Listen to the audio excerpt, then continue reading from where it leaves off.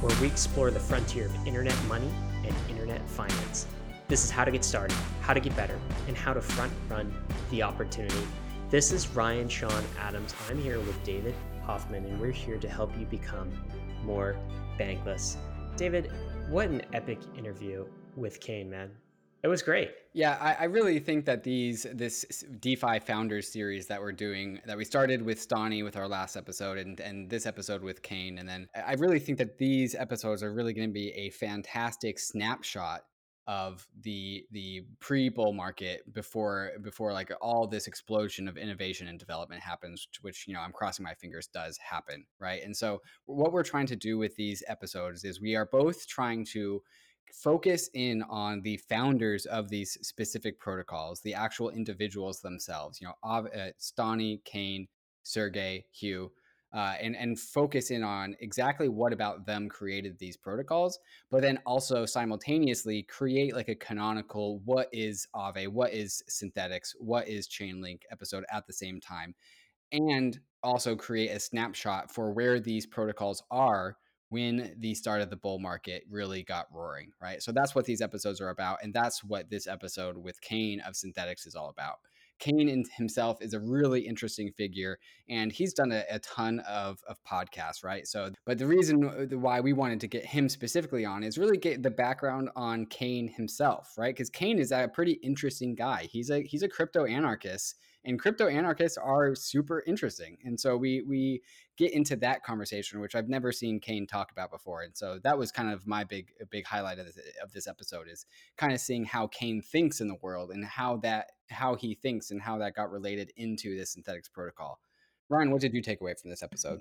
Yeah, I think the patterns and the archetypes of these crypto native founders are basically, they're really setting the playbook for how other DeFi protocols are going to be formed in the future, right? So you see these protocols like constantly learning from each other on how to build a community, how to create your incentives. In our episode with Stani last week, he talked about how his Aavonomics, the Aavonomics of the Aave protocol, basically inspired by a whole slew of other DeFi protocols. So what we're really seeing is this entire ecosystem leveling up together. And some of these protocols, quite honestly, they're experimenting. They're flying by the seat of their pants. But when something works, when they iterate and something works, then that ripples across the entire ecosystem and it becomes like a pattern, a best practice for DeFi protocols moving forward. So I think these episodes are key if you're looking for what those patterns are. So you can identify the next Synthetix, you can identify the next Aave, you can identify the next crypto native founder and front run the opportunity, as we always say here. This is also awesome because we got a chance to hear about Synthetix roadmap. And toward the end, Kain really spelled out what is happening next in three areas. Then he sort of added a fourth. And I don't know, left me very bullish on DeFi, left me particularly bullish on ETH, which I'm usually trending in that direction anyway, but also bullish on what Synthetix has planned. So it's a great episode to get up to speed on everything Synthetix. We start with the basics of what it is, but then we get down to sort of the depth and the meat of what it can be in the future. And fantastic listen. Yeah, so far we're 2 for 2 on both of these DeFi founders, leaving us with a particularly bullish sentiment at the end of their podcast. The flow through this podcast was pretty good. So we, like I said, we start with talking about Kain and his specific politics and personality, how that related to Synthetix. Then we talk about the brutal bear market and growing community during that bear market. And then we talk about rising the ranks of DeFi, using the conviction and the strength of the community, and really what was the recipe that Synthetix created that ultimately created their success. And then, as we said, we go into the roadmap for Synthetix and future predictions. The episode speaks with itself. We don't need a long intro. So I think, Ryan, we're just going to go ahead and get right into the podcast. But first, we're going to talk about our sponsors. One of the tools I've started to use recently is Zapper. For those of you that were a part of the 2017 bull market, it was characterized by just opening up Blockfolio and refreshing it over and over and over again. And also, anytime you ever made a trade, you would have to go into Blockfolio and manually input that trade information to make sure that your portfolio that you think that you have matches what you actually have. With Zapper, you don't have to do any of that anymore, because all you have to do with Zapper is input your Ethereum addresses, and then Zapper will give you a really elegant report as to where all your money is. So there will never ever be any disconnect between the money that you think that you have and the money that Zapper reports to you. Zapper looks directly on chain and gives you a nice portfolio summary of all your assets and how many assets and all of your debt and all of your lending positions, all of your positions all at once. So there's no more editing your portfolio because Zapper just does it for you. One thing that I thought was really useful about Zappers was when I plugged my wallets in, I found that I had submitted liquidity to Uniswap forever ago, and without Zapper, I would have probably lost that forever, because Zapper knows where your money is better than you do. It's also the gateway to investing your money into this ever-expanding list of available DeFi platforms like Curve, Balancer, Uniswap, Yearn. In the bankless nation, there is this growing number of money Legos, and keeping track of them all is just super overwhelming, which is why you could just go to Zapper, and Zapper will solve the problem of there just being too many money Legos to choose from. So check them out at zapper.fi, enter your Ethereum addresses, and check out your portfolio and see if there's anything that you missed. Your Ethereum address is a bankless bank account, but here's the problem. It doesn't have a human readable name. It's represented by this long hexadecimal string that no one can read. Unstoppable Domains has the solution to that problem. It provides a domain name for your Ethereum address. So instead of telling someone to send you funds to 0xE3BA blah blah blah, you can tell them to send funds to yourname.crypto, a domain name for your Ethereum address. At unstoppabledomains.com, you can search for blockchain domains like this and find tools to easily launch websites on decentralized web technology like IPFS. You can even have Unstoppable Domains help you manage your .crypto or .eth or even .zil domain name addresses at their Unstoppable Domains manager. Websites have domain names. .com, .org. Your bankless bank account on Ethereum should have a domain name too. So go to unstoppabledomains.com, register a domain name for your Ethereum address now. Unstoppabledomains.com. All right, let's get into the interview with Kain.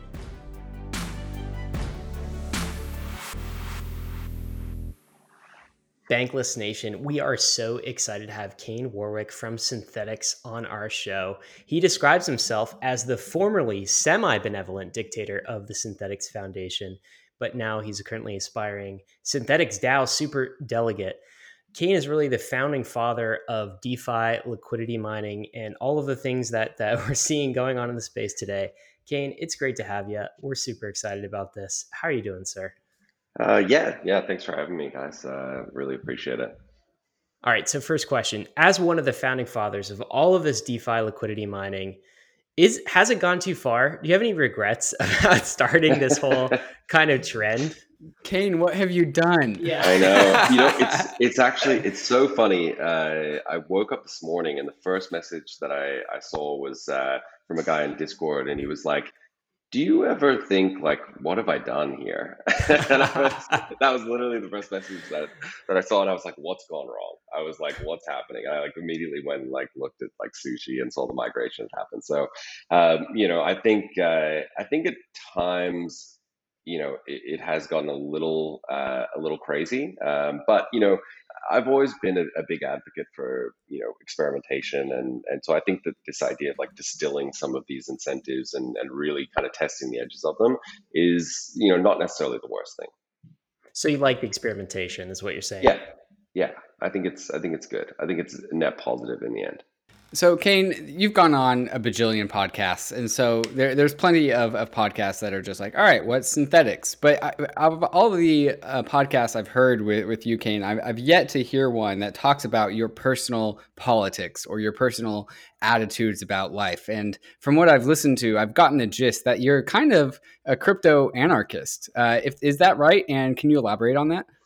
Yeah, so I definitely have like an anarchist bent, right? And it comes from I guess like this anti-authoritarian viewpoint of power structures need to be justified, and anything, any power structure, any sort of hierarchy or authority that can't be legitimized, should be torn down.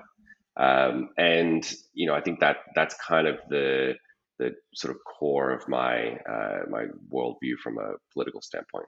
So anti-authoritarian then, like, has it always been that way, Kane, or was this sort of an awakening at some point in your life? No, I think it's always been that way. Probably coming from my upbringing, I guess, right? Like, I my dad was a professional tennis player, so he was pretty intense person. Is a pretty intense person, and definitely our family was I've got three younger brothers, so there's four boys competing all the time. So we always had this really intense, highly competitive environment in my house, and so I think at some point, kind of challenging that and sort of questioning authority just became ingrained in me. When did you get into crypto? And would you say that all of those same values came before crypto or kind of after crypto and crypto helped instantiate them? Definitely before, I was kind of, someone that would read things like Chomsky and a bunch of different sort of political viewpoints, in my kind of late teens and early 20s. And, just really had a strong kind of view that the status quo was not quite adequate, and, that there were a lot of issues in the status quo in terms of, how governance worked, et cetera. And so I think that when I first saw Bitcoin, to be honest, I didn't really get it. I read the Slashdot thread that I think a lot of people read, in like 2011, and coming from a payments background and a retail background, it didn't quite sync with me. It was probably a couple years later before I really saw the value from like a political perspective rather than just as a payment mechanism. Being a crypto anarchist of sorts, what is your hope for how crypto platforms, crypto protocols, how they help organize people? Like, what is the futuristic sci-fi version of crypto that you see in your head? Well, this is part of the reason why I've been so bullish on tokens for such a long time, right? Even through the bear market, where tokens were seen as this terrible kind of black mark, right, on people who had done ICOs and that sort of thing. And the reason behind that is that I believe that they're such a powerful coordination mechanism, and that if you set up a system of rules that is very clear, and open and anyone can participate, that having a token that kind of unites that rule set is a really powerful way of driving behavior. And so the idea that you can create these coordination games and provide services without needing some sort of like top down hierarchy or structure, I think is really exciting. And we're starting to see that, and obviously the first kind of wave of this is very financial in nature, but I think there is the possibility to extend it, further than that, and really, kind of open it up and have these sort of self-governing, systems that don't require a central authority to mediate them. How is this reflected in the Synthetix protocol, right? Because all crypto protocols have values baked into them to some degree. So how would you say that these values have been worked into Synthetix? I think it kind of comes from our community, where I've been a participant in the community from day one, even when there were only maybe 10 of us that actually cared about the project, right? And so, my view has always been engage with the community as a community member, and even though I do occupy a privileged position as the founder, I've really tried to, not exercise that power and not, not leverage it. And just to try and advocate for whatever position I'm advocating, on its merits, right, rather than relying on some kind of authority. And so I think that the people who participate in our community and who've been kind of attracted to that have a very similar viewpoint, right? Like they believe that the kind of argument should be won on its own merits and that anyone can participate. And that's another reason why I think we haven't gone down the sort of on-chain governance path, right? We've kind of stuck with this idea of you know rough consensus and letting debate kind of live in the community and to decide things. So, Gain, something else I actually just learned today is you wrote a novel, right? I did, somewhat stupidly, but It's never a bad decision to write a book, Gain. So, yeah, it was one of those things where like I read a lot, right? I read a lot. I read a lot of nonfiction and a lot of science fiction and fantasy and stuff. And I was reading a Nick Bostrom book about AI, and there was this is example of like this super intelligence? That super book? intelligence, yeah, super intelligence. Love And it. so, and he gets to the point about like the paperclip generating optimizer, right, that like is optimizing for generating as many paperclips as possible. And I was reading it at night, fell asleep, and kind of was really stuck with me. And then the next morning I kind of had this idea for like a short story that kind of extended that thought experiment. And so I started writing it, and throughout the rest of the day, like I put down like, I don't know, 8,000 words or something like that. Like it was kind of like flowing out. And so then I was like, oh, maybe this is a bit bigger than a short story. And I'd never written anything longer than a short story before, and that was a huge mistake because the amount of pain and suffering that you go through in the editing process, I just was not prepared for. So it ended up taking me like almost 18 months to finish it because I went through like 5 different revisions and Wow. really changed a bunch of stuff. So I'm a bit of a perfectionist, which is why starting to write a novel was maybe not the best plan, given that it was a side project.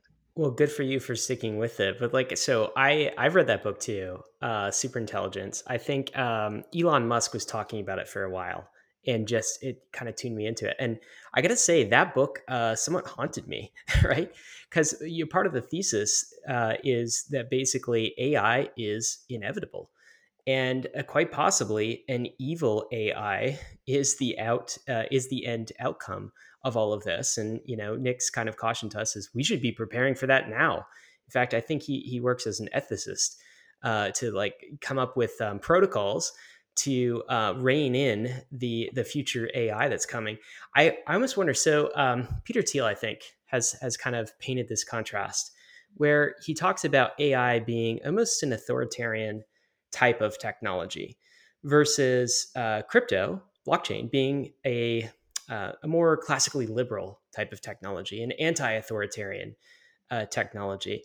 And I'm wondering if that kind of fed into your interest in that book, Super Intelligence, and the novel itself. This whole kind of anti-authoritarian, like I guess, path that you've been on your entire life. It seems. Did that feed into it? Well, so I definitely had the naive view of AI right up to that point, and I definitely spent a lot of time reading about general artificial intelligence and for years, right, like tons of books, and I think reading uh, Bostrom's book, it was haunting. It was really scary. Like he really painted a picture of this alternative approach, and I think I'm fairly optimistic about the potential for technological progress, but that definitely was an eye-opening kind of experience reading it. And what I And, remember in reading it was how fast it could happen, like in a blink of an eye, mm, right? So it gets to human IQ, 100 IQ, 120 IQ, right? yeah, And then a week later, it could be well beyond humans' capability to even rein it in. yeah, exactly. And that was part of writing the novel. I think originally the short story was like just a way for me to kind of take this very sort of troubling alternative viewpoint that I hadn't really considered previously, and process it as a way of kind of processing it. And obviously it took on a life of its own, and took a lot longer than I would have liked, but I think it was very helpful for me to kind of incorporate that into my worldview. But I do think it's a little bit, like, I don't know, the heat death of the universe or something like that. It's like a thing that is true, but you kind of have to just, Ignore continue it. operating. Yeah, yeah, exactly. Like if we sat around all day, like worried about like, this idea of like an AGI emerging, in 10 seconds and the world being over, maybe that's too pessimistic, right? Maybe we should be trying harder to prevent it. But I kind of feel like it's either inevitable or it's not. And, the hope is that we have some benevolent AGI rather than, something that is malicious. And I do think, at least for me, right? So AI could grow very powerful. We're already seeing it today in centralized companies like Google and Baidu and all of these companies. But crypto is almost like a little bit of the antidote to that, right? It restores some balance in the universe. It restores some self sovereignty for the individual. And we're starting with money systems, but there could be other systems. So I find personally, like after reading, some of Nick's work and other things, it's just like that's kind of the side I want to be on.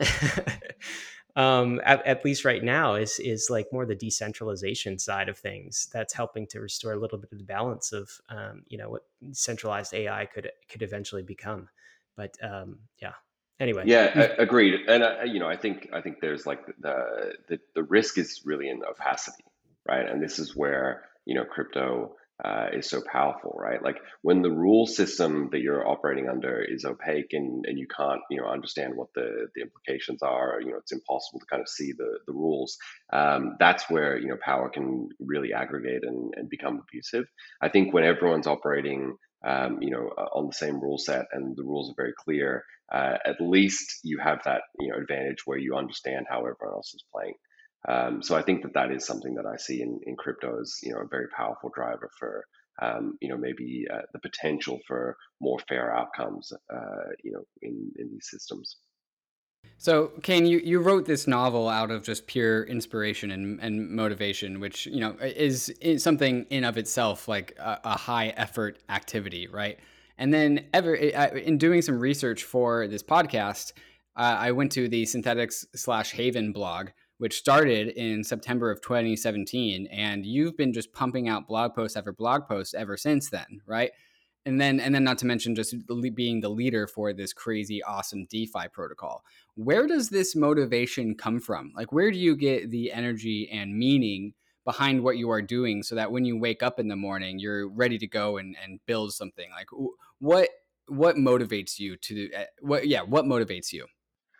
Uh, One of my favorite books to stay on the book thread is The Hard Thing About Hard Things by Ben Horowitz. And I think, he talks about the idea that like hard things are the reward in themselves, right? Just doing something that's really challenging. And I think that, there's definitely certain people who have, a mindset, and I think I fall into this category of, it's just fun to do difficult things for, it's its own reward. And so, I think I'm a little bit crazy like that, where I have this kind of perfectionistic streak and feel really driven to be challenged. And if I'm not challenged, then I get bored really quickly. And so waking up at the moment and just being kind of inundated with like the DeFi fire hose, it's definitely confronting, and I think everyone's feeling that. But there is an aspect of like trying to kind of synthesize it all and pull it all together into some coherent view. Is really fun at the same time, right? So you got to be having some fun, but it's definitely challenging. I've been doing startups for a long time, and there are days where you kind of wake up and you're like, this has been 20 years of startup life, and you feel a little bit burnt out. But I think it's fun enough to kind of keep going, at the moment. And so what's the goal? Like when you do decide to wake up and decide that, no longer is startup life fit for you and instead walking in the mountains is now fit for you. Like what do you have hoped to achieve? Like what are you trying to change the world to be like, or what's the mark that you're trying to leave upon the world? I think I have a very strong sort of streak of like trying to achieve fairness and trying to achieve equitable outcomes. I feel very strongly about that. I think that arbitrary, and this comes back again to like anti-authoritarian, viewpoints, right? Like the idea that someone can exercise arbitrary power over someone else, I find to be really abhorrent.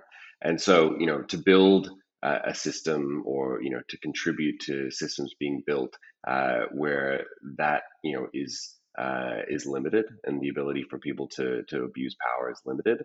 I think even if it's not necessarily Synthetix being a world changing thing, just contributing to crypto and DeFi, I think is something that keeps me motivated, and I'm hopeful that we can kind of continue experimenting and add to this body of knowledge about how you coordinate behavior and achieve things like that without necessarily looking for some specific outcome, right? I don't think it really matters what the outcome is, as long as we're kind of building up this new kind of technology and new way of coordinating people.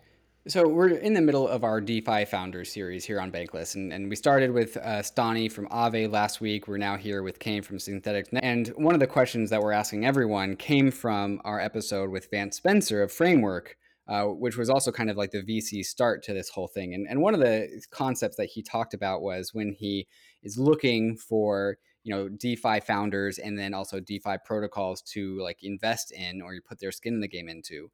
They said they frequently ask the question for protocols that are looking to hand over governance over the protocol to the community.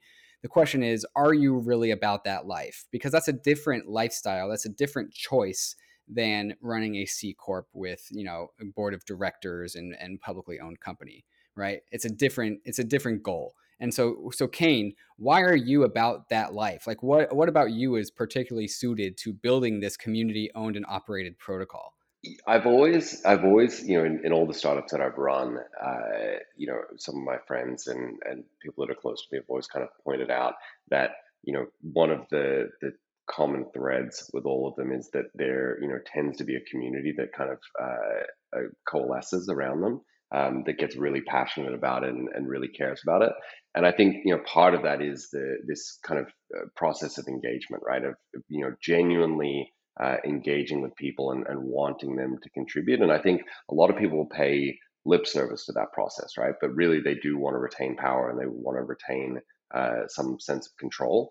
But I genuinely do want to engage and kind of hand over control as much as possible, to this protocol. Like it's something that You want to be the super delegate instead of the benevolent dictator, right? That's what it says. 100%. Exactly. And even though we don't have super delegates yet, when we do, my genuine hope is that people, think that I'm a viable candidate for that role, and we might end up in a situation where we have seven people that are super delegates that are sort of responsible for helping to kind of direct the next phase of the project. And obviously I want to be a part of that, right? But I also want to have earned it rather than be kind of grandfathered in because I happen to be So here at the beginning. you want to be a voice in the protocol, not the voice in the Synthetix protocol over time. Absolutely. And this is already happening, right? Like people do not listen to the community. If you go in like honestly, if you go in and look at Discord, right? Like I'm constantly advocating for things, and they're like, no, not we're just not doing that. We don't think you're right on this. So it's So it's you're definitely already gone getting to that point overruled where like, then on things. oh, all the time, Are all there the time. times Like where the I mean, even in the are last there week, times where yeah. you're like, oh, the community's right about that, and I was actually wrong, and it led to a better decision? And I guess the opposite. Do you feel like sometimes the community's made bad decisions? I think in the early days, everyone was very passionate. Everyone felt, very very strongly about, the direction that things should be going in. But it was also very cohesive, right? Like we all were really bought into what we were trying to do, and so we would have debates and disagreements, but generally it was about like how do we achieve something. And I think what's kind of shifted as the community has grown is it's less debates about how do we achieve something, but sometimes even like what are we trying to achieve, which I think is an important thing. But even recently, probably I think the biggest one, and I've talked about this before, is the monetary policy change, right? When we changed the inflation schedule, there was a community member, Delta Tiger, who was advocating for it, and I said, no, this is a bad idea. Like, we don't want to go down that path. We want to have like a coherent monetary policy, and he advocated for it. Pushed it through, and it was definitely a good change. Like, that was a really positive This was change. basically the decision, right? I guess I introduced as kind of the founding father of DeFi liquidity mining, right? But the original design for Synthetix was like more like Bitcoin, right, where it would be some kind of fixed cap, and there wouldn't be a change to issuance policy. It was very kind of regimented, right? That was the prevailing thought at the time. So you're saying like this whole shift to liquidity mining wasn't even your idea; it came from the community. That's true. I basically said, I had this idea when I think this is going back to like 2018, right? So I think it was around DevCon, so like maybe October or whatever of 2018, and we were clearly not getting traction, right? Like, we weren't getting people to stake. We were having trouble with engagement, and I started talking about this idea of changing the monetary policy and essentially shifting to something more like a halvening, right? Like, to introduce inflation, and we would have this halvening process. And so that initial process of changing the monetary policy to reward stakers was pushed through by me. But the stupid part of that was this halvening component, right? Of like, each year it would halve. It just created like unnecessary risk, and basically 6 months later, someone came in and said, that's a really dumb idea, and I said, no, it's not. And then everyone actually said, yeah, no, it is a dumb idea. We should change it. And they did. All right. So for folks who have not heard about Synthetix, we want this to be kind of a canonical episode about Synthetix in the future. Could you just do a quick explain it like I'm five of the protocol? What does it do, and what problem is it solving, Kain? So basically, what it allows you to do is hold a token that gives you exposure to any asset that the protocol supports on Ethereum. So, on Ethereum, you want price exposure to Bitcoin. You want to be able to hold a token that will, move like a Bitcoin. And so, what the protocol allows you to do is hold that token. It uses oracles to essentially, lock the token to that price, and it's effectively the same as holding a Bitcoin, right? With obviously some different properties. And the same thing goes for other assets like gold, silver. You can hold an ounce of gold that's tokenized, and you're able to get price exposure the same way as if you were holding a 1 ounce gold bar. These things are called synthetics, right? That's what a synthetic is. It's essentially a kind of a price tracker for all of these assets, though it's not the actual asset itself that's getting traded around. It's just kind of the price representation of that asset. It's importantly, Exactly. it's supposed to be redeemable for an equal amount of that asset in real life. Although it is not a claim on the real life asset, it should be able to be redeemable for the same amount of value of that real asset. Correct. Yeah. So there's no, you can't front up and convert one token, one XAU SXAU token for gold, but in theory you should be able to convert that into the right amount of dollars to go and buy a gold bar. And by an equivalent Yeah. amount, right? And so, explain how the oracles get integrated in Synthetix and what the oracles do? So we made a decision about 18 months ago to work with Chainlink to implement their Oracle system, and we've worked really closely with them since to get this done. And very excitingly, finally, we've made the transition. So we've moved all of our oracles over to Chainlink, and it essentially allows us to kind of hand over the complexity of managing this Oracle network to people that that's all they do, and so we can focus on the things that make sense for us to focus on, and kind of outsource this price feed component. So it's a big deal. It's also very helpful for decentralization because previously we were running an internal Oracle that was again very opaque. People didn't know what the rules were. It wasn't clear where the price feeds were coming, etc. So we've now moved away from that, and I think it's made the protocol much more open and decentralized subsequently. And oracles are crucial for Synthetix, right? Because all of the synthetic assets available in the synthetic marketplace, they need to know what the price of their real world correlate is, right? So if you buy a tokenized a synthetic asset of 1 ounce of gold, what the oracle does is it takes outside world data of the real world gold price from some source, and the Chainlink oracle reports that to the synthetic marketplace to tell the synthetic marketplace to price all of the synthetic gold tokens appropriately, tell them what price it should be. And then we can copy and paste the same model for all possible, assets, right? Like the S&P 500 or the Tesla stock or Apple stock, or, maybe something even crazier like the population of a country. Like, so long as it can be like reported by Chainlink, it can be turned into a synthetic asset on Synthetix, correct? That's correct, exactly. Yeah, as long as there's enough liquidity in the external market as well. So we don't want the market to be manipulatable. Of course, of course. And so, how does the SNX asset come into play here? Where does the SNX asset get involved? So it's essentially the collateral token for the network.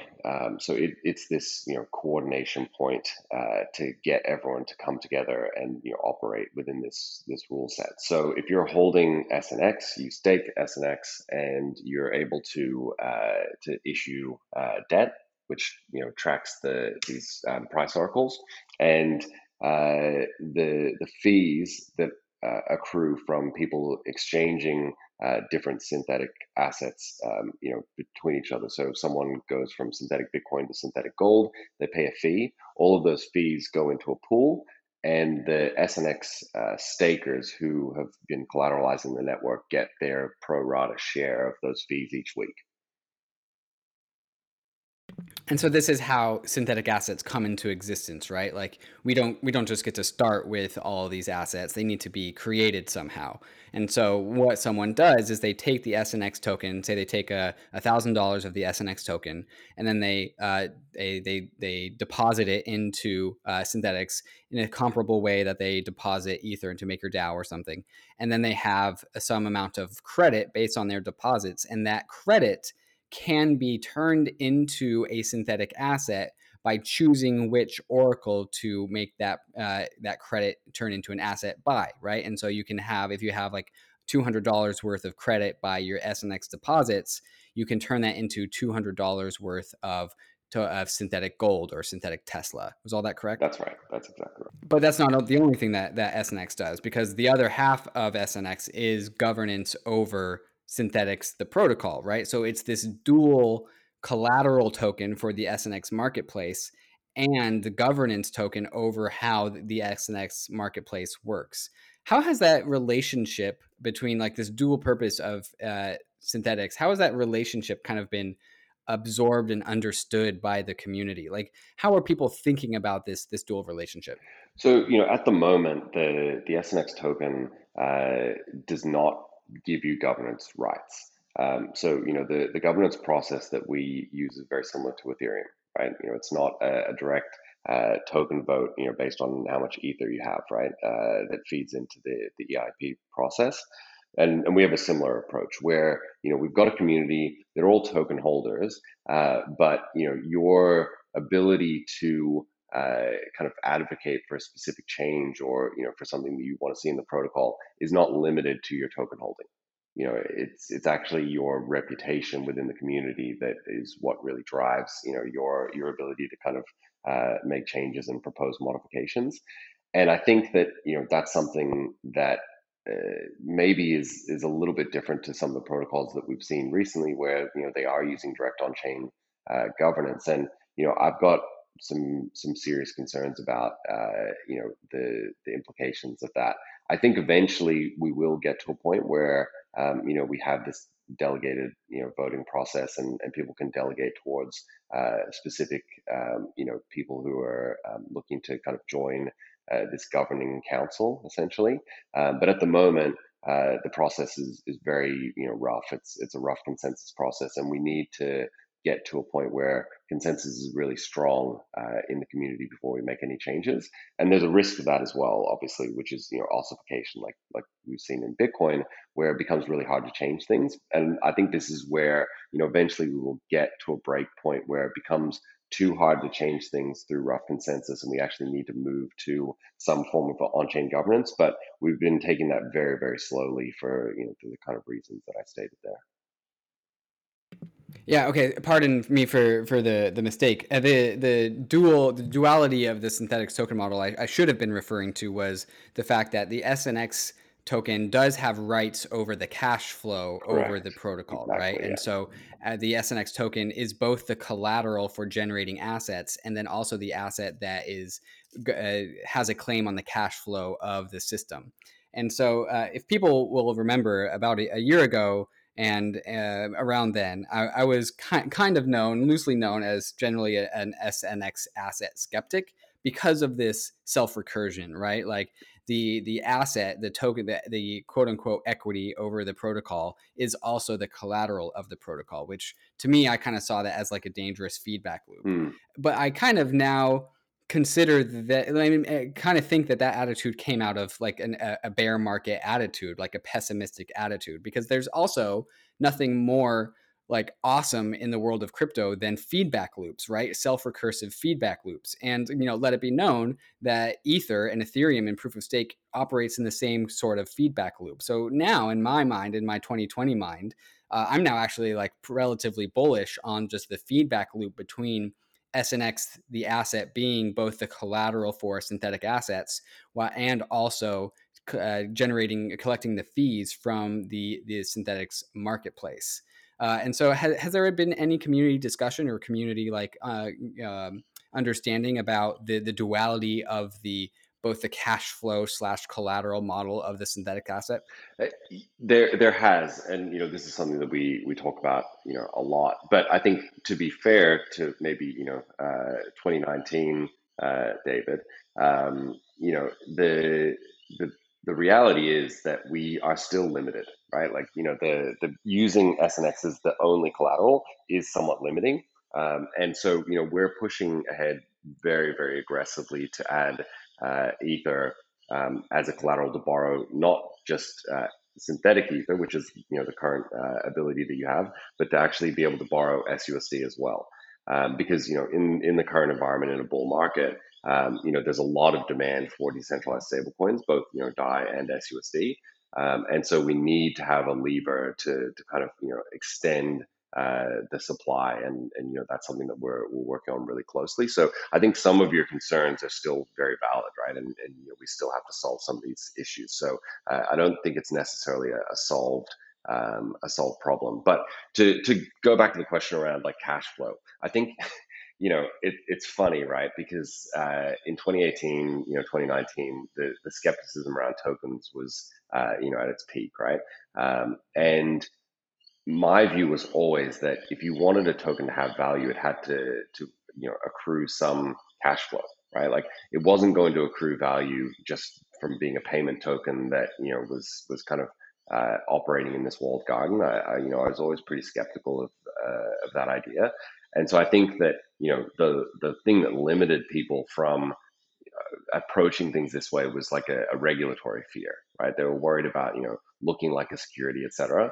And so I think one of the things that Synthetix is contributed, hopefully, is to reduce that fear, and for people to realize that a passive cash flow asset is a security, but a token that's like this coordination mechanism that allows you to participate in an ecosystem and do work and receive fees for it is something else entirely, right? It's obviously not the exact definition of a security. And so I think that one of the things that we've really contributed is to push that to open up the Overton window on token design and make people more comfortable with the idea of these cash flow generating tokens. You had a fantastic thread on the Overton window of capital and how there's a range of new options that DeFi founders should consider. We definitely want to talk about that in a little bit.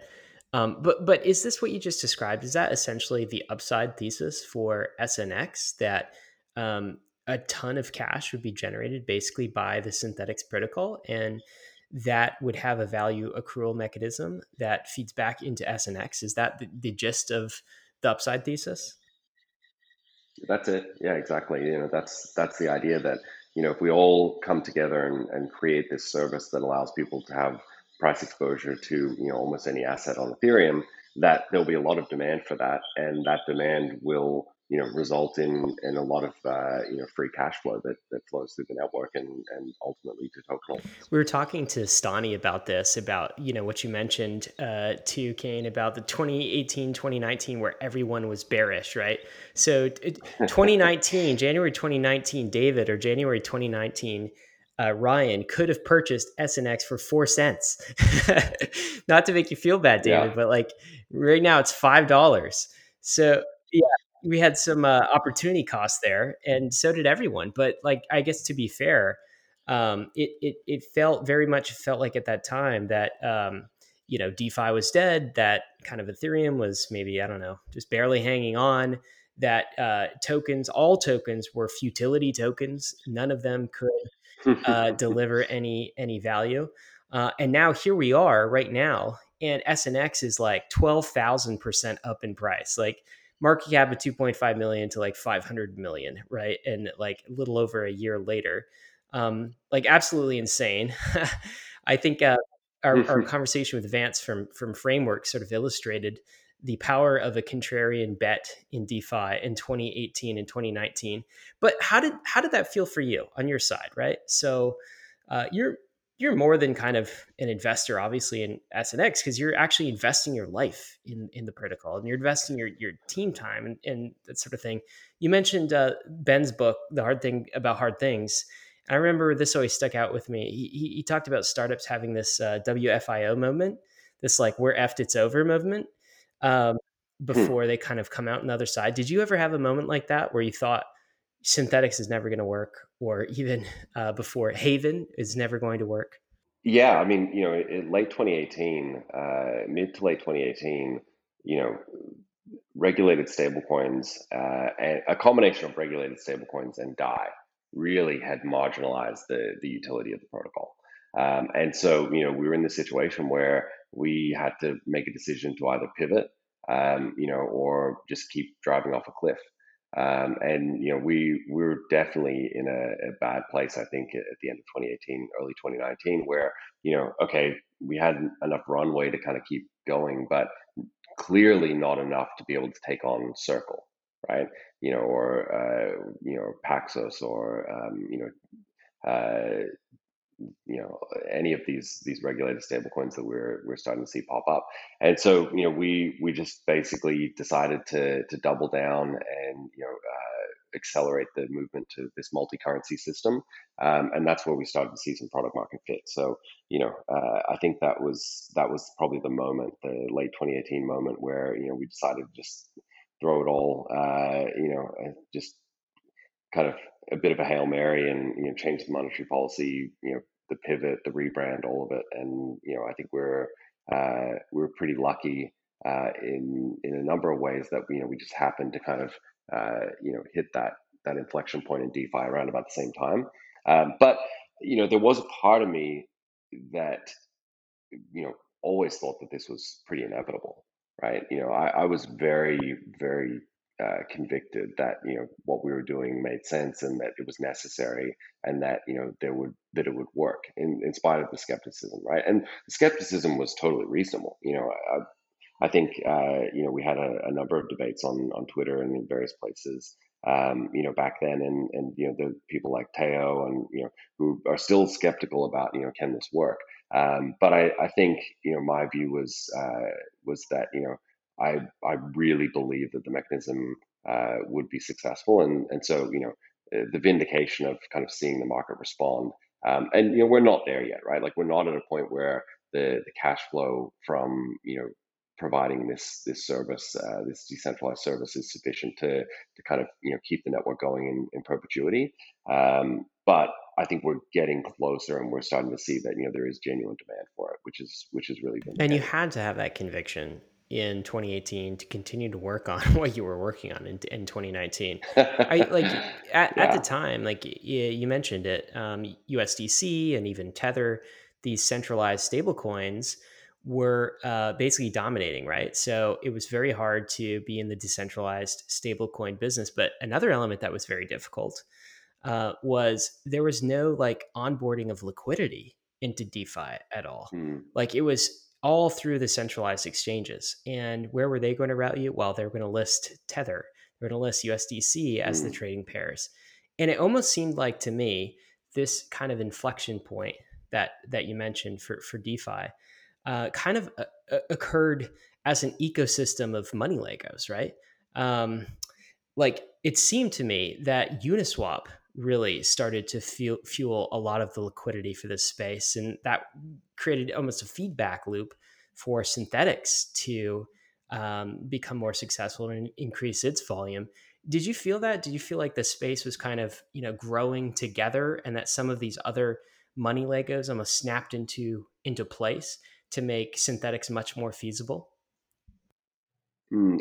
Absolutely. Uniswap is a big deal, but I think we really can't overlook the fact that it was Maker and Dai which facilitated this. If there's no Dai, I don't think any of this happens, right? So Dai kind of enabled things like Compound to really have this like symbiotic relationship, right? And I think you know even set protocol and dharma and all of these things, the ability to kind of believe that was workable. I think a lot of that came from Maker. And so uh, I think it's something that maybe is kind of overlooked these days. People look at Compound and the launch of the Compound token as like this kind of moment, but I think you have to go way further back, right, to like late 2017 and the launch of Dai. That was the genesis of Do DeFi. you still feel that cohesion in DeFi? That like the ecosystem is all we're all kind of in it together. I mean, look, it's gotten a lot noisier, right? Back, I think it was, just before DevCon, right? Like that was the first DeFi conference, and there were maybe 50 people in the room. Funnily enough, though, even then, there was definitely a little bit of like, tension, right? Not everyone was necessarily friendly. There was a bit of competition, and I think also we were definitely not in a mindset of abundance back then, right? It was a very much a scarcity mindset, and a little bit zero sum. And I think that improved through 2019 as things started to kind of heat up a little bit. So I think that people are probably a lot more friendly these days than they maybe were even back then at times. But it's much noisier, and there's a lot of crazy stuff going on. So we don't have the same level of connectivity with some of the projects, just because it's really hard with everything going on to stay connected. Hey guys, before we start talking about the Synthetic Spartans, we're going to take a moment to talk about the sponsors that make the Bankless Nation possible. Bankless Nation. Do you want to go fully bankless, but in the real world?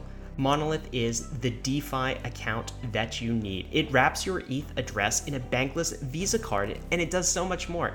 It closes the loop from fiat to DeFi.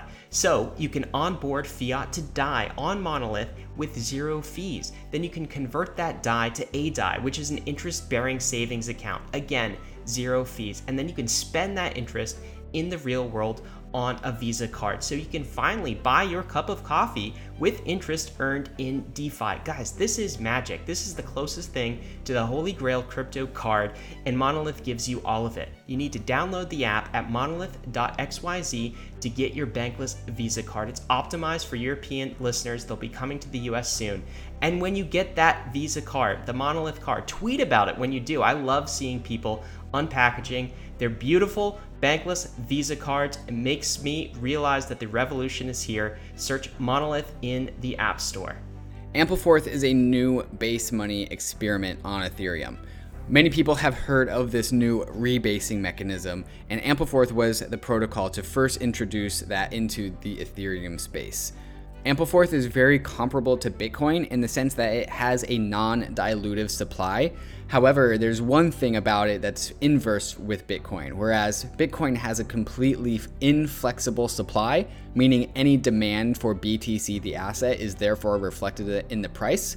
And Ampleforth is the inverse of that, where Ampleforth is pegged to $2019, and any demand for the Ampleforth token is reflected in the supply of the asset, not the price of the asset. So the Ampleforth token tracks $2019 slowly over time, so it should never be too far away from $2019. And in order to achieve that goal, it adds or burns Ampleforth token supply, so that the market generally prices it around the value of a $2019. It is definitely not a stable coin because the volatility of the value that you hold will fluctuate up and down wildly, but the token itself is supposed to track a dollar. Pretty interesting experiment. There's been a lot of spin-offs using this rebasing mechanism. They also have this liquidity mining program where you can supply Ampleforth and Ether tokens to the Uniswap pool, and you'll be able to get an extra dividend of Ampleforth tokens from the Ampleforth geyser. So check them out at ampleforth.org and see if this is an experiment you want to partake in. I think the best piece of alpha that I think everyone knows about nowadays is that community is everything, right? And Synthetix is known for having one of the earliest and most the strongest communities in the space that we can really think of. And anytime some community generates this bottom up, like their own sort of mascot or icon, then that's something to pay attention to. And like the Synthetix Spartans came really, really early. Was there any one particular moment that more or less like triggered the Spartan meme or the instantiation of the protocol or of the community around Synthetix protocol, or was it more of just a grassroots kind of bottom up type of thing where people just somebody coined the term and then it just grew from there? How did the Synthetix Spartan meme come about? Well, I think it kind of came from G, right? That was his avatar. So Degen Spartan, right? His avatar in Discord was, the one of the Spartans, and so when people started to feel that this community was really cohesive and starting to solidify, and they started looking around for what he was one of the people that really drove it, and kind of gave this identity of we don't give a fuck, we're just going to keep pushing here, and it doesn't matter if people don't believe in us, it doesn't matter if they're skeptical. We know what we're doing, and we've got a vision of where we want to go, and we're just going to keep pushing through. And so I think that was where it kind of that was the genesis. And Degen Spartan, for folks that aren't like on Twitter all the time, like many, like probably all of us here are, he's a pseudonymous Twitter account, right? That tweets about lots of things in DeFi, but was an early believer, particularly during the bear market, in what Synthetix was doing. And I like the Spartans analogy because there weren't a lot of you guys back then. There's the 300, the mighty 300 against. It was less than 300. Yeah, it was against all of the forces that were kind of opposing it.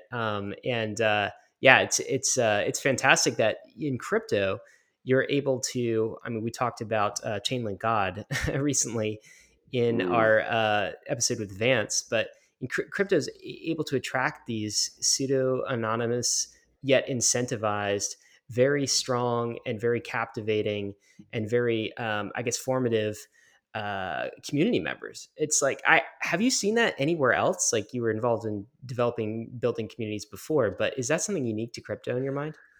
I really think it is, and maybe it's also unique to like this time on the internet, and that people can really kind of create a persona. I think there's been communities like IRC, things like that, where people didn't necessarily identify with their their real world persona. But I think the kind of cut through and amount of impact that someone can have on crypto Twitter as an anonymous account is much more powerful than anywhere I've ever seen it. Kain, can you compare and contrast what the community's energy was like before and after the introduction of the SIP process? And maybe there wasn't any one formalized beginning of the SIP process, but I'm going to go ahead and guess that at some point there was this team-led protocol changes, and then now it seems to be that there's this community-led protocol changes. During that pivot between the team governance to the community governance, how can you kind of compare and contrast the community energy and self actualization around the stewardship of the protocol? I think the most tangible, immediate thing that happened when we introduced SIPs was it forced the team at the time to be more transparent. It put a check on our power, right? Like we weren't able to just arbitrarily do things. We had to actually go through the process ourselves, and it was something that I really strongly enforced, in the team, right? That we couldn't just pay lip service to this. We were responsible for advocating for the positions, and we would assign someone within the team to be the champion of that SIP to go out to the community and get it through. And I think that mindset then kind of went through the team, and then kind of further out into the community, where they all of a sudden, again, it wasn't just paying lip service to this idea of decentralized governance. It was we were embodying it, and we were actually forcing ourselves to participate in the process. And if we got it wrong and the community said no, then they said no. And it happened multiple times, where there are things that before the SIPs we would have just done it and then told them afterwards, and then all of a sudden we had to tell them ahead of time, and they had the ability to say, actually, no, you're not doing this, we don't want it. And maybe if you could take a moment and define SIP and also where it came from, which are the EIPs, and then maybe also comment on how and something like an SIP would enable community engagement. Yeah, so it's basically this idea of a formalized document that uh, allows people to see what an improvement proposal is going to do, right? So there's a structure about here's why we think we should do it, here's exactly what's going to happen, here's the intent behind it, and it puts it puts a lot of structure around any change to the protocol. So everyone can feel engaged with it. And one of the early ones that was rejected was this proposal that I wrote, to allow people to migrate their escrowed SNX tokens from one account to another. So the issue was that one of the unintended consequences of the staking rewards being locked for a year was that if you started staking with multiple different accounts, you could end up with this situation where you had to maintain these accounts forever, right? And if you abandoned one of them, there was a huge opportunity cost. So I proposed this idea of allowing people to consolidate their escrowed tokens into a single account. And people said, no, we don't like that idea. We're worried that it's going to create a secondary market for escrowed tokens, and all kinds of unintended consequences. And it was funny because that proposal that obviously I had a vested interest in getting it over the line, because I had a number of accounts that test accounts and things like that I was maintaining, and they basically said, bad luck, sorry, you're not doing it. And it still hasn't happened to this day. So, and just to define SIP, it stands for Synthetic Improvement Proposal. And so this comes out of, EIPs, which are Ethereum Improvement Proposals, which came out of BIPs or BIPs, which are Bitcoin Improvement Proposals. So there's just this common, something IP, which is how generally protocols, and Maker has the same thing where they have Maker Improvement Proposals. So this is a common theme throughout crypto.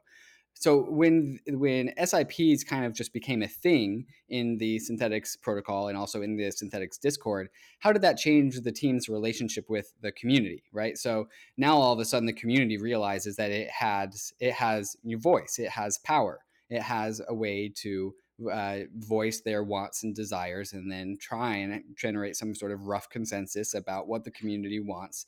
And then they realize that they can get the team to change things in the ways that they want. So how did this kind of change the team's relationship with it's your guys' community? So are the community is the community now steering the ship? Would you say, or who steers the synthetic ship? I think the biggest immediate impact that it had was to reduce this kind of voting block of the team, right? Because now all of a sudden there were people, who now core contributors, right, that we have that are funded via the Synthetix DAO, but we're at that time funded by the Synthetix Foundation. It was this idea that oh, there's the team and the team thinks this, right? And then there's the community, and the community thinks this. But actually, what it did, which was one of the most meaningful impacts, I think, was to kind of break that up.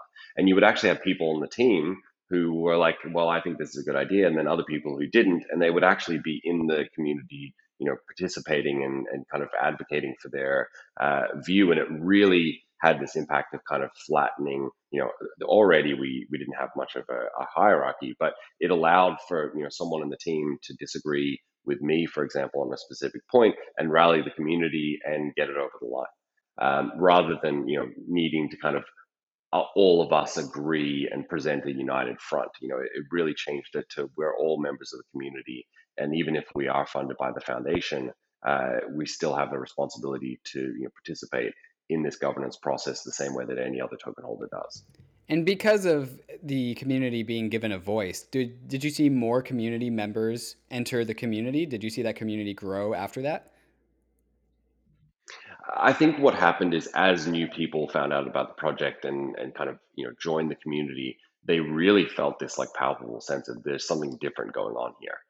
For people who've been in crypto for a long time, communities are sometimes very shallow, right? It's just a bunch of people that are holding the same bag, right? But I think in Synthetix at that time, and even today, but very specifically at that time, if you turned up in the Discord, you're like, holy shit, there's something going on here. Like people are very passionate about this, and I think for people with the right mindset who genuinely wanted to kind of participate in a protocol and have an impact, it was really attractive, and they often stay.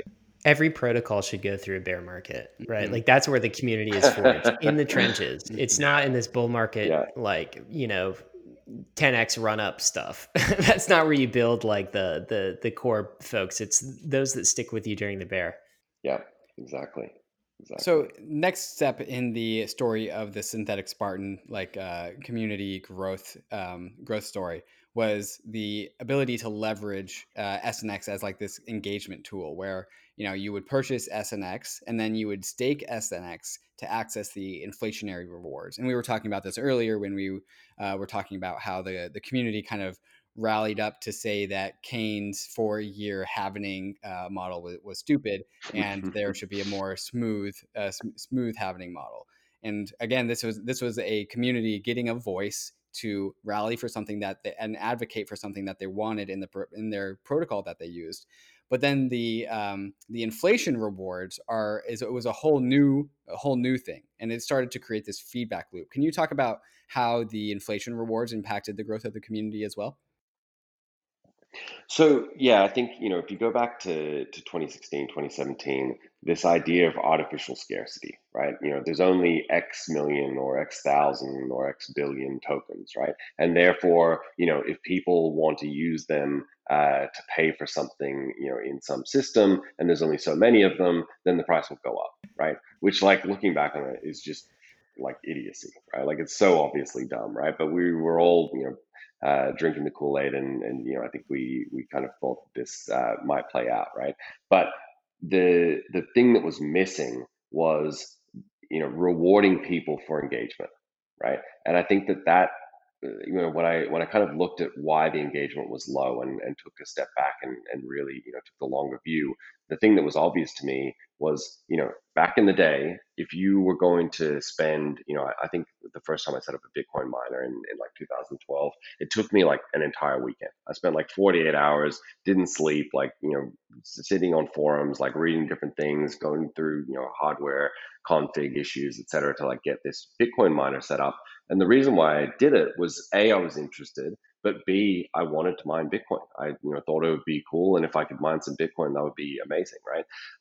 And I think that that was the thing that was missing from all of these artificial scarcity tokens, right? It was okay. We're going to send all the tokens out. Everyone's going to hold the tokens, and then we're going to ask them to do something. But there was no way of the protocol actually rewarding them.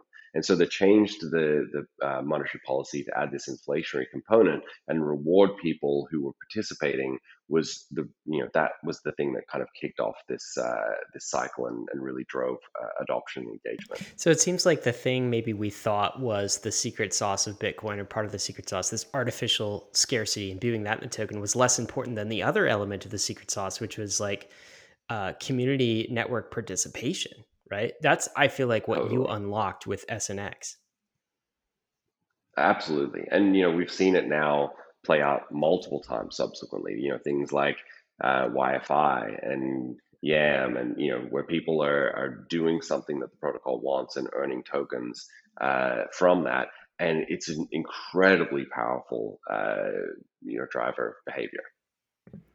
Okay, so the high level roadmap so far during the Synthetix 2018 bear market is that the community's kind of spun up. It's pretty thin, like it's less than 300, but 300 Spartans regardless. And then the SIP process gets integrated. The community gets a voice, and then there is in the inflation rewards that's built into that. So if you're on the inside, what you are seeing is that the team is starting to listen to the community, and the community is starting to like grow a spine, grow a voice, and then also what the community wants does end up getting built. And then not only that, but also you are able to get access upside exposure to the growth of Synthetix through the inflation rewards, meaning not only is the team executing to the will of the community, but also the community is getting engagement rewards, right? So you're able to stake SNX and get inflation rewards. And then we're also going to talk about the farming rewards of Uniswap and ETH pair on Uniswap. But this is where we start to get this feedback loop where after these things happen, and especially with these inflation rewards, there starts to be the price increase of Synthetix, right? And that's where I think Synthetix first got on like a lot of people's radar when Synthetix first broke $1. And then I saw a DGen Spartan on Twitter saying like Synthetix is going to $6. And like my bear market pessimistic mentality is like, no way, dude. $6, that's not happening. And not too long ago, the token was at $7.50 a couple weeks ago.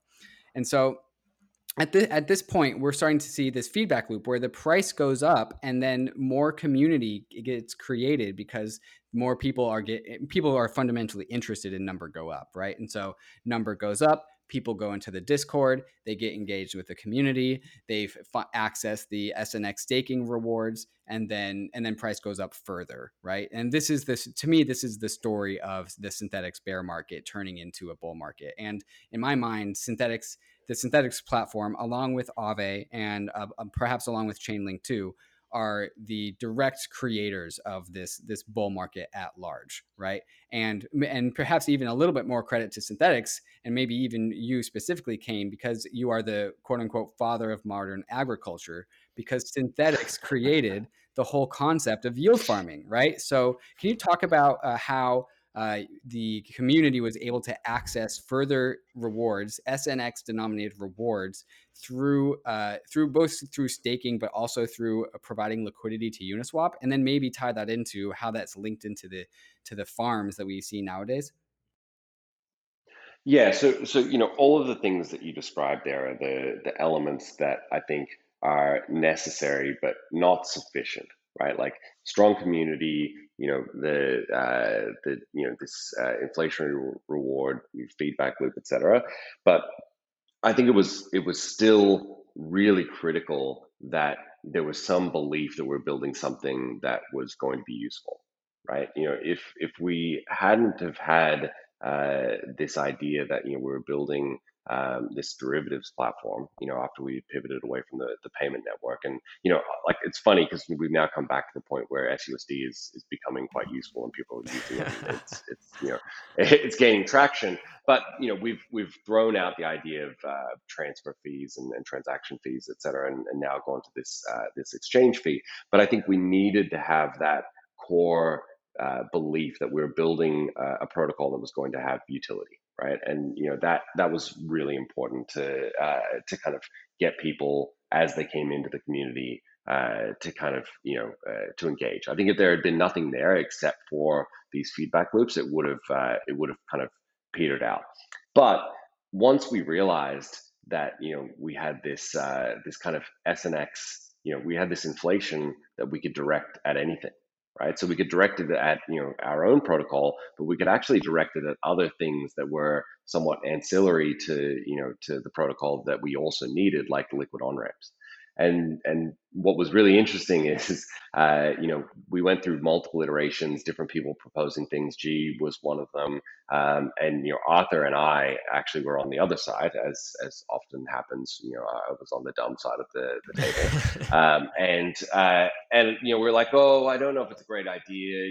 There was still like I still have a bit of Bitcoin maxi in me, right? Where I'm like, oh, I don't really like the idea of changing the monetary policy. I feel like we should be careful about that, et cetera. And it's taken a while to kind of beat that out of me, but I think the market finally has.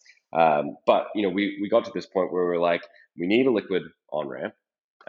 We have Uniswap now. Uniswap is amazing. And we were one of the early projects that I think really saw the utility in Uniswap.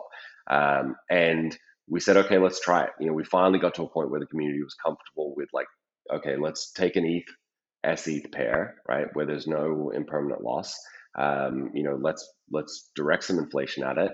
And we went from nothing to at one point I think the equivalent of like 85,000 ETH in Oh my Uniswap, God. right? Which was incredible for Uniswap, incredible for us. People were looking at us going like, what is happening here? What's like, how is this even, this was pre the total value locked, crazy metrics that we're seeing these days. The idea that you could lock up 85,000 ETH, over the course of like a month was pretty insane. And no one predicted I was just surprised all this stuff worked. Like it was like, wow, it's working. that. Yeah, absolutely. It was eye opening, I think, for a lot of people. We'd had this belief that you could get behavior to kind of happen. And, previously it was only sort of happening internally in this kind of self-referential feedback loop, as you sort of said. But all of a sudden we're like, this is real. There's, 45,000 ETH in there and 45,000 synthetic ETH. Like this is a real thing. Like ETH is money. This is real. Like people are putting real value into Uniswap and into this liquid on ramp to get access to SNX and get access to this reward, which I think that was really kind of the crossing the chasm moment where people were like, okay, this works. And so to me, the last cherry on top for like this bull market story and how Synthetix fits into Ethereum is, but into the integration with Uniswap is hugely important because everyone loves Uniswap, right? But you guys also started to leverage Chainlink, right? And Chainlink has its own extremely robust community as well. And you guys really, really needed a solution like Chainlink to exist in order to produce all your synthetic assets. And so now, like from what I'm guessing, I was not in the Chainlink community in the bear market, nor was I in the Synthetix community in the bear market. But I'm going to go ahead and guess that when the integration between Synthetix and Chainlink, was announced and then was actually manifested, that there was some sort of melding of the communities, right? And so not only are protocols on Ethereum composable, but their communities are also composable as well. So was there any sort of signal as a result of the integration between the protocols between the two communities? I think so, and for the Chainlink community, it was a very similar situation to the Synthetix community, right? There was a lot of belief. They believed in the value prop of what Chainlink was building. They believed in the approach that was being taken, and they believed in the utility that it would bring to the ecosystem, right? But belief is only gets you so far, right? They needed it to actually manifest in someone putting their hand up and saying, yes, we want to consume this protocol. This is something that we really see as beneficial. And I think Synthetix was probably the first protocol to really kind of go all in and say, like, we're doing Chainlink. This is it. We're going to deprecate our external our internal oracle and move to this external oracle. And I think that was huge validation for the community, right? The Chainlink community, that like this thing that they'd been saying was going to happen, all of a sudden, this was the first example of it. And then you had a bunch of other projects then kind of come along. But I'm pretty confident that we were one of the first to sort of go out there and say this is the right solution. We've vetted everything. We're really happy with not just the solution as it stood then, but our confidence in Chainlink's ability to augment and improve the solution over time to get it to a point where we really thought it was going to be a long-term solution for Synthetix. So, okay, so now here's where we are. It's in 2020. Yield farming is now a thing, thanks to the creation of agriculture. So thank you, Kain. The Synthetix community is a community that other protocols would die for. The Synthetix protocol is also integrated into other protocols like Chainlink, like Uniswap, and then maybe more passively into protocols like Yam and Sushi. And so it's getting its own integrations kind of organically.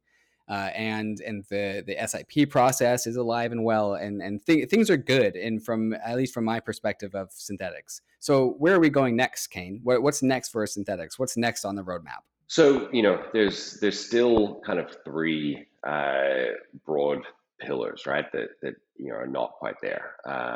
We're seeing decent volume. Decent exchange volume, but it can grow much further, right? We've seen Uniswap, Curve, a lot of these AMMs generating incredible volumes, volumes that are outside what I think a lot of us believe could happen this year, right? And so I think that, that's something that we just need to nail, and we're working on a number of things to make that happen.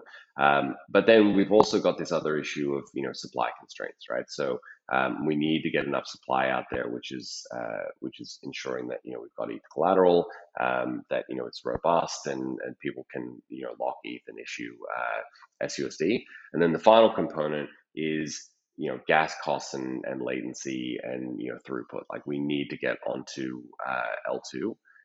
We need a scalability solution, and so we're working with the Optimism team, and that's moving along really well. And I think we're kind of getting to a point where that's going to be something that is going to be the next kind of big phase shift for the project, and get us to be able to scale up to tens of thousands of users. Okay, so we've got three things. We've got volume, supply, and gas costs. Can we talk about each of those? So on the volume side of things, you guys today just announced Synthetix volume program. Is that important? Can you tell us about that, Kain? It is, and the reason why it's important, and we wanted to kind of help to bootstrap this process, is that Synthetix is a protocol.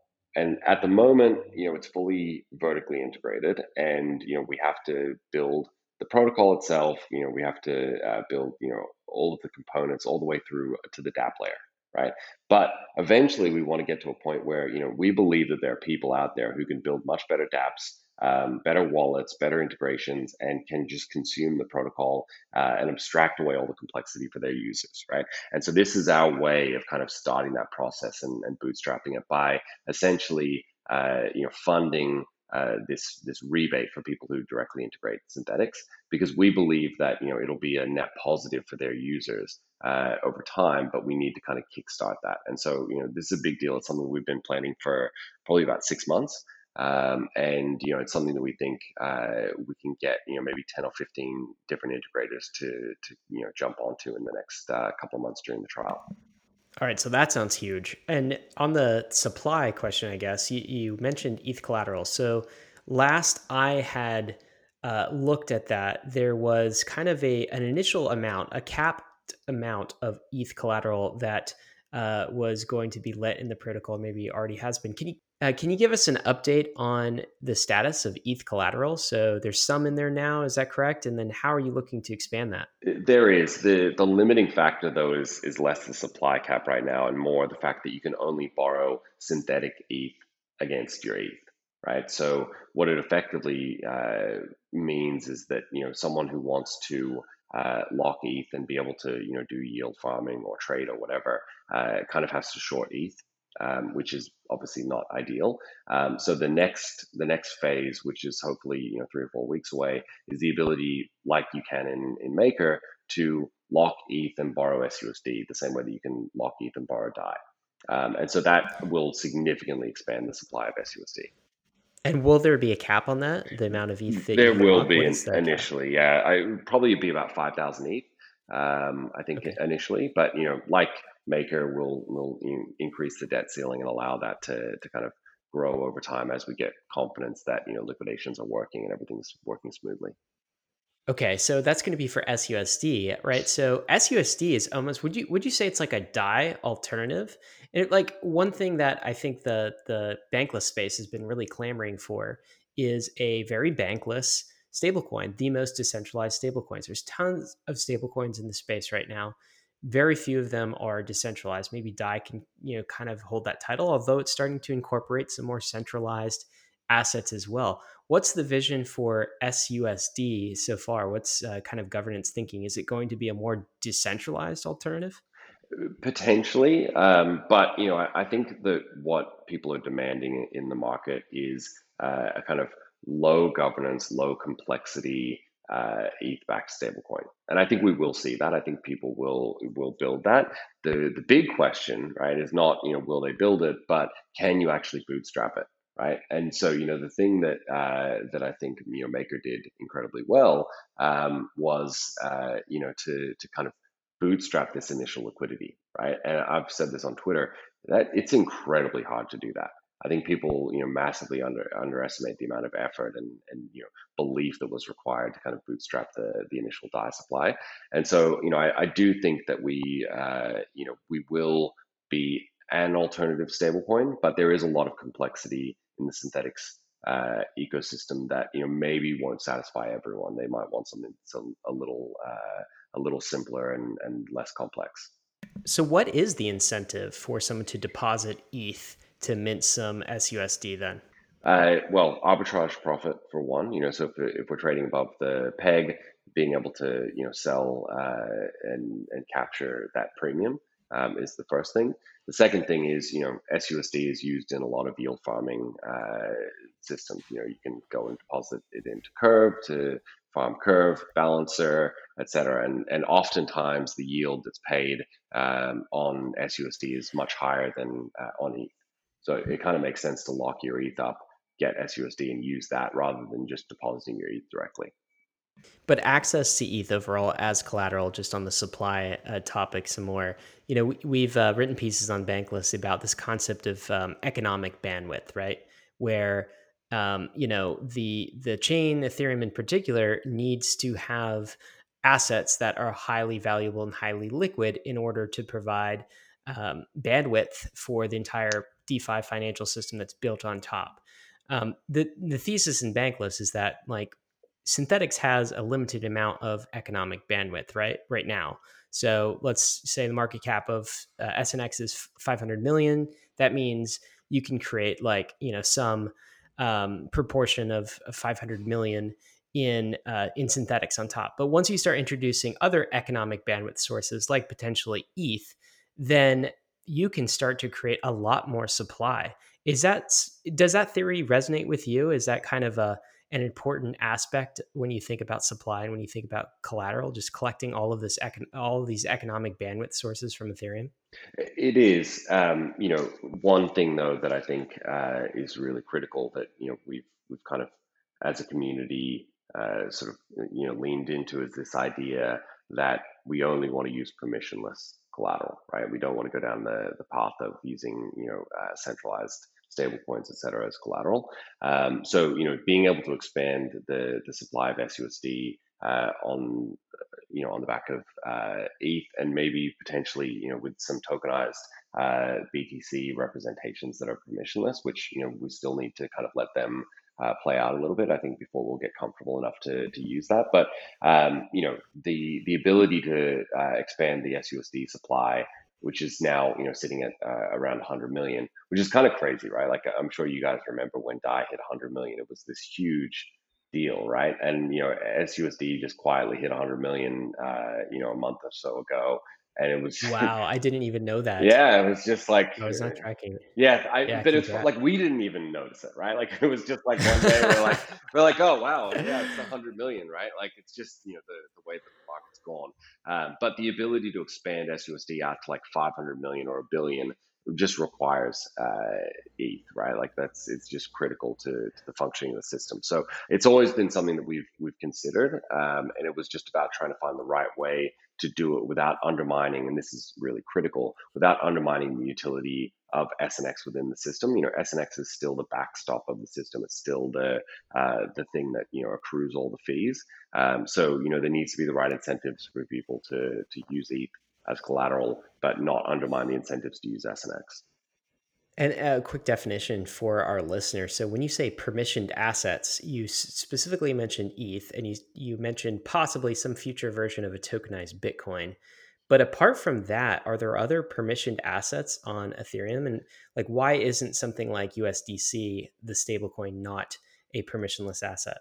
I mean, you've got essentially a custodian that's managing the funds, right? That's managing the fiat that's in a bank account somewhere, and then issuing essentially an IOU against it, right? So that's a very different type of asset to something like ETH, right? So I think maybe we could consider like Maker using tokens on Ethereum, but even that is it brings its own issues, right? So I think for the time being, it will be ETH, and then maybe adding, some tokenized BTC.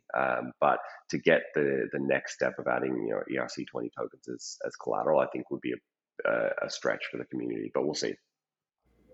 So when you say that you'll be able to mint SUSD via your ETH, we listeners, and correct me if I'm wrong, but listeners should also just be hearing that because you can just swap SUSD for any other synthetic asset, that you'll be able to maximally leverage your Ether deposits Correct. to create any sort of synthetic asset. It just starts with SUSD first, right? SUSD is like the default. It's like the water, and it's the substrate for going into any other synthetic asset.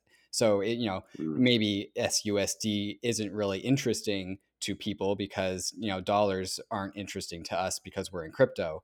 But it's just like it's the substrate token to get into every other synthetic asset, right? This is all true. Absolutely, and you can go SUSD into SDeFi, for example, which is a basket of all the different DeFi tokens on Ethereum. So there's a number that you can go into gold, for example, right? So if you want to lock your ETH and get some exposure to gold, but I think for most people who just want this price exposure, probably the safest thing is take some of your stable coins, for example, and just buy SUSD and then convert it, rather than necessarily locking ETH and buying gold. But we'll see. It's going to be interesting to see how that plays out and how much demand there is for people to add supply and just participate that way, or if they actually genuinely want to lock ETH and start trading. Yeah, as we said before, I mean, I think ETH has economic bandwidth, trustless economic bandwidth, or permissionless is the word you used, is definitely a bull case and a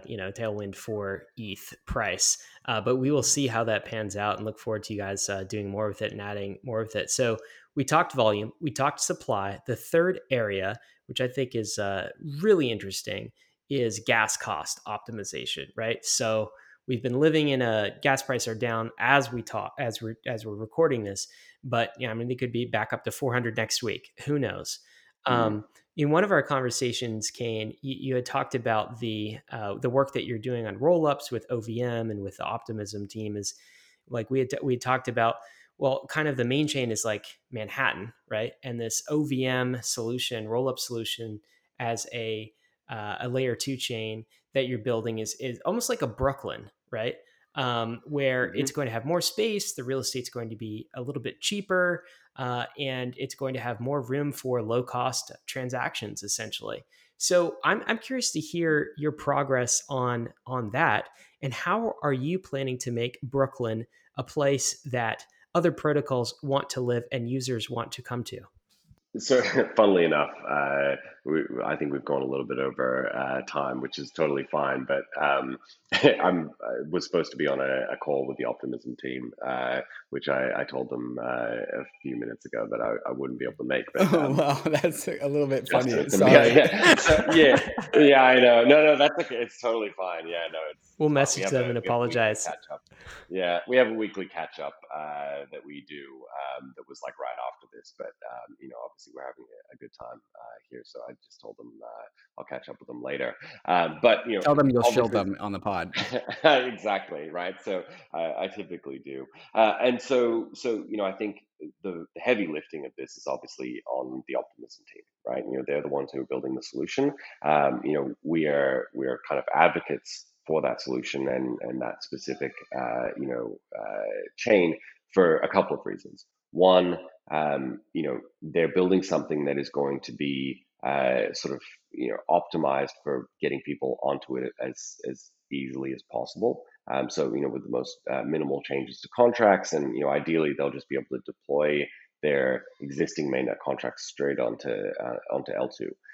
And that's important for composability because if we want all of the fun that we're having now to continue in an L2 environment, we need those contracts to all be running on the same optimistic rollup.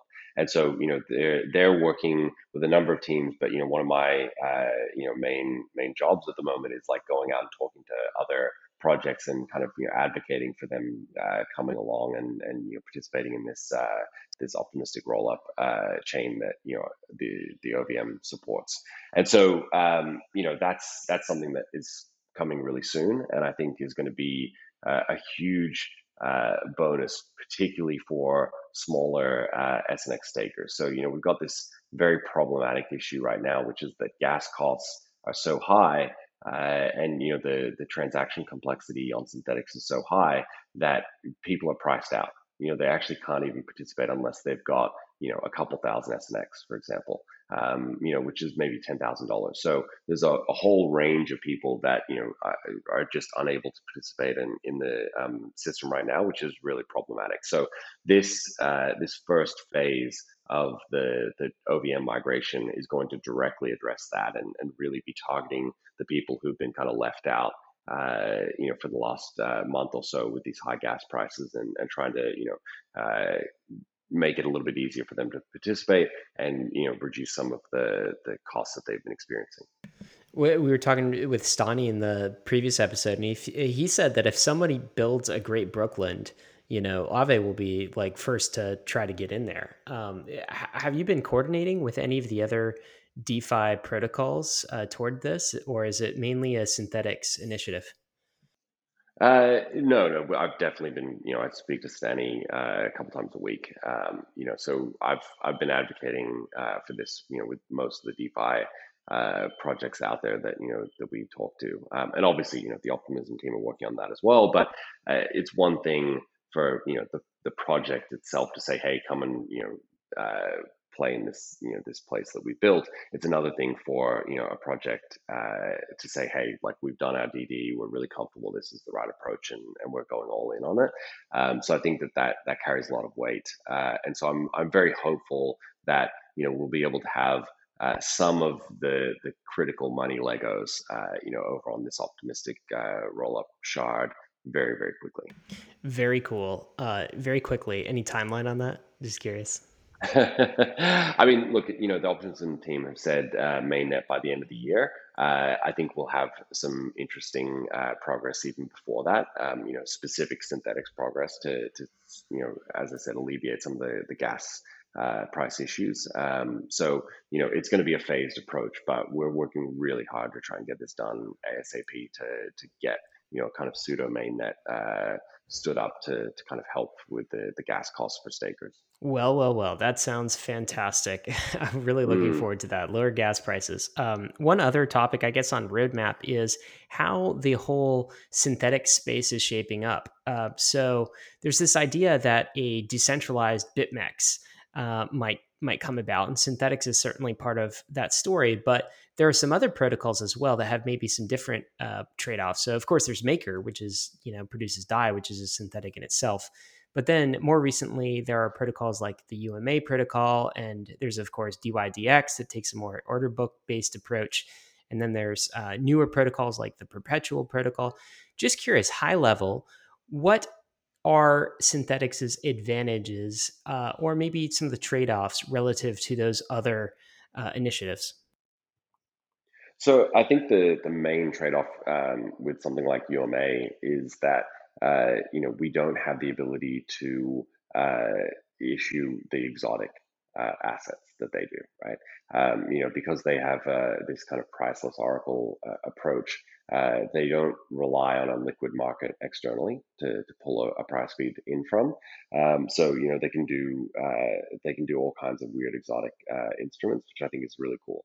But the flip side of that is that each of those instruments or assets needs to bootstrap its own liquidity. As we've kind of seen with their early experimentation, that can be somewhat challenging sometimes. So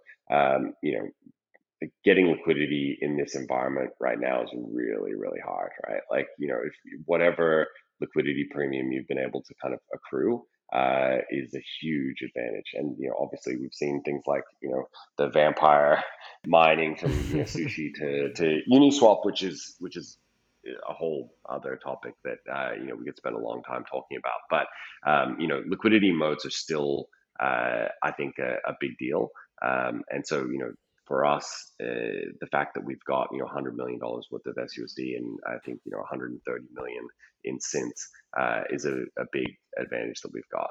Do you think like designs like DYDX also suffer from that, like lack of or the liquidity challenge as well? That essentially, when you're doing something in synthetics, you already have this nice pool of collateral, and you kind of bet against the house, right? And that can be advantage for Yeah, liquidity. absolutely. It definitely creates a lot of advantages, and one of the things that it will enable, which we've talked about a little bit, is this idea of tokenized bridges between pools like Curve, right? So Curve is this AMM that is really amazing at allowing you to convert different assets that track the same price. So USDC, USDT, DAI, SUSD, etc., and then tokenized Bitcoin and tokenized gold, but it requires that all of those assets track the same price within the same pool, and it's hard to bridge the liquidity across. But what Synthetix is potentially going to be able to do is be the bridge between two different curve pools. So you can imagine a curve pool that had ETH and SETH, and then a curve pool that had SBTC, TBTC, RenBTC, and WrapBTC. You'd be able to go ETH into WrapBTC via this tokenized bridge in these curve pools. And I'm very confident in the next couple of months we'll see ETH to WrapBTC transactions in the millions of dollars on chain.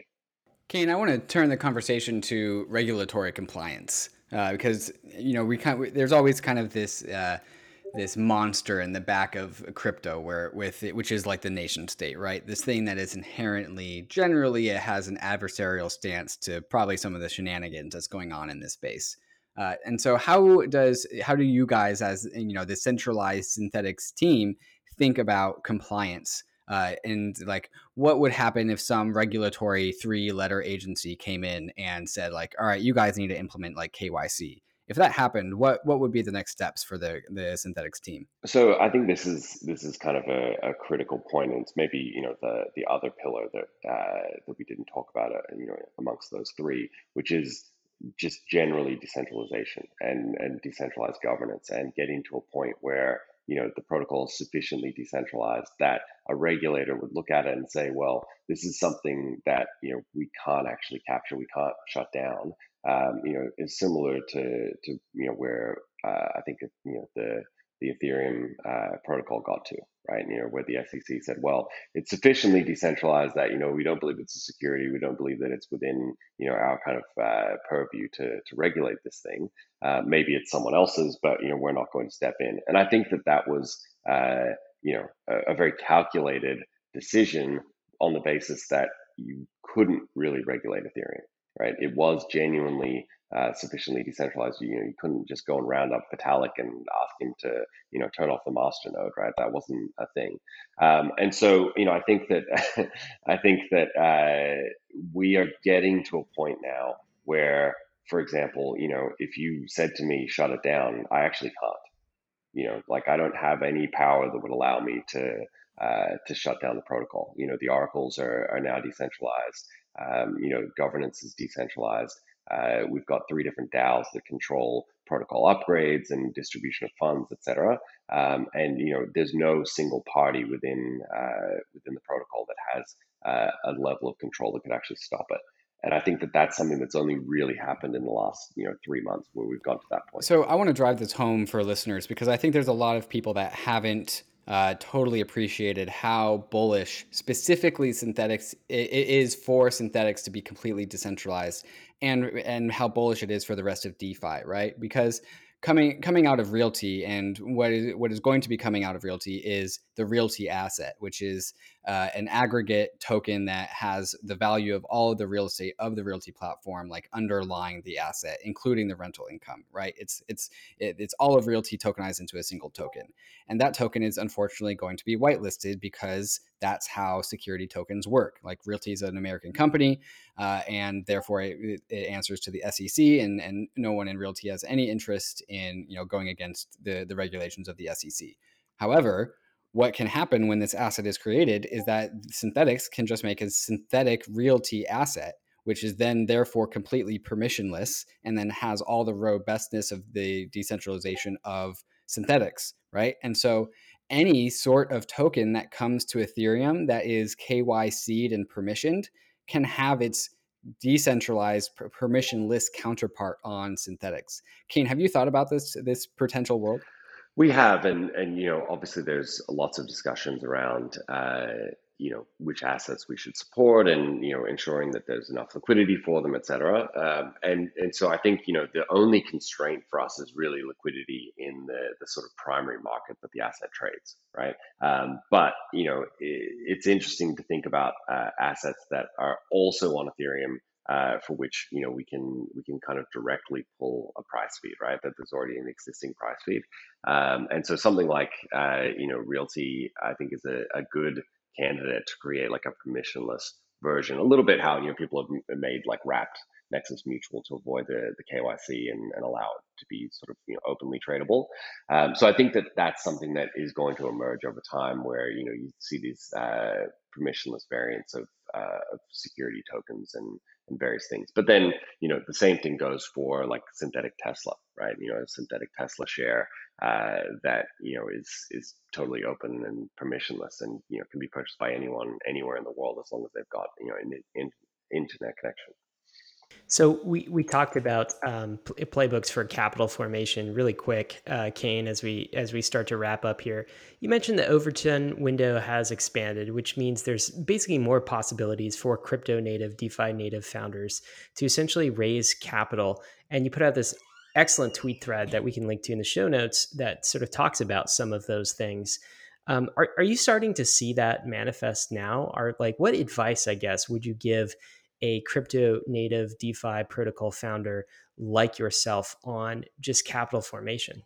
Yeah, one of the nice things about getting out of crypto winter and maybe crypto spring, or whatever, maybe starting to kind of head into a bull market, is that the ability to raise capital and the power kind of shifts back into the hands of founders, right?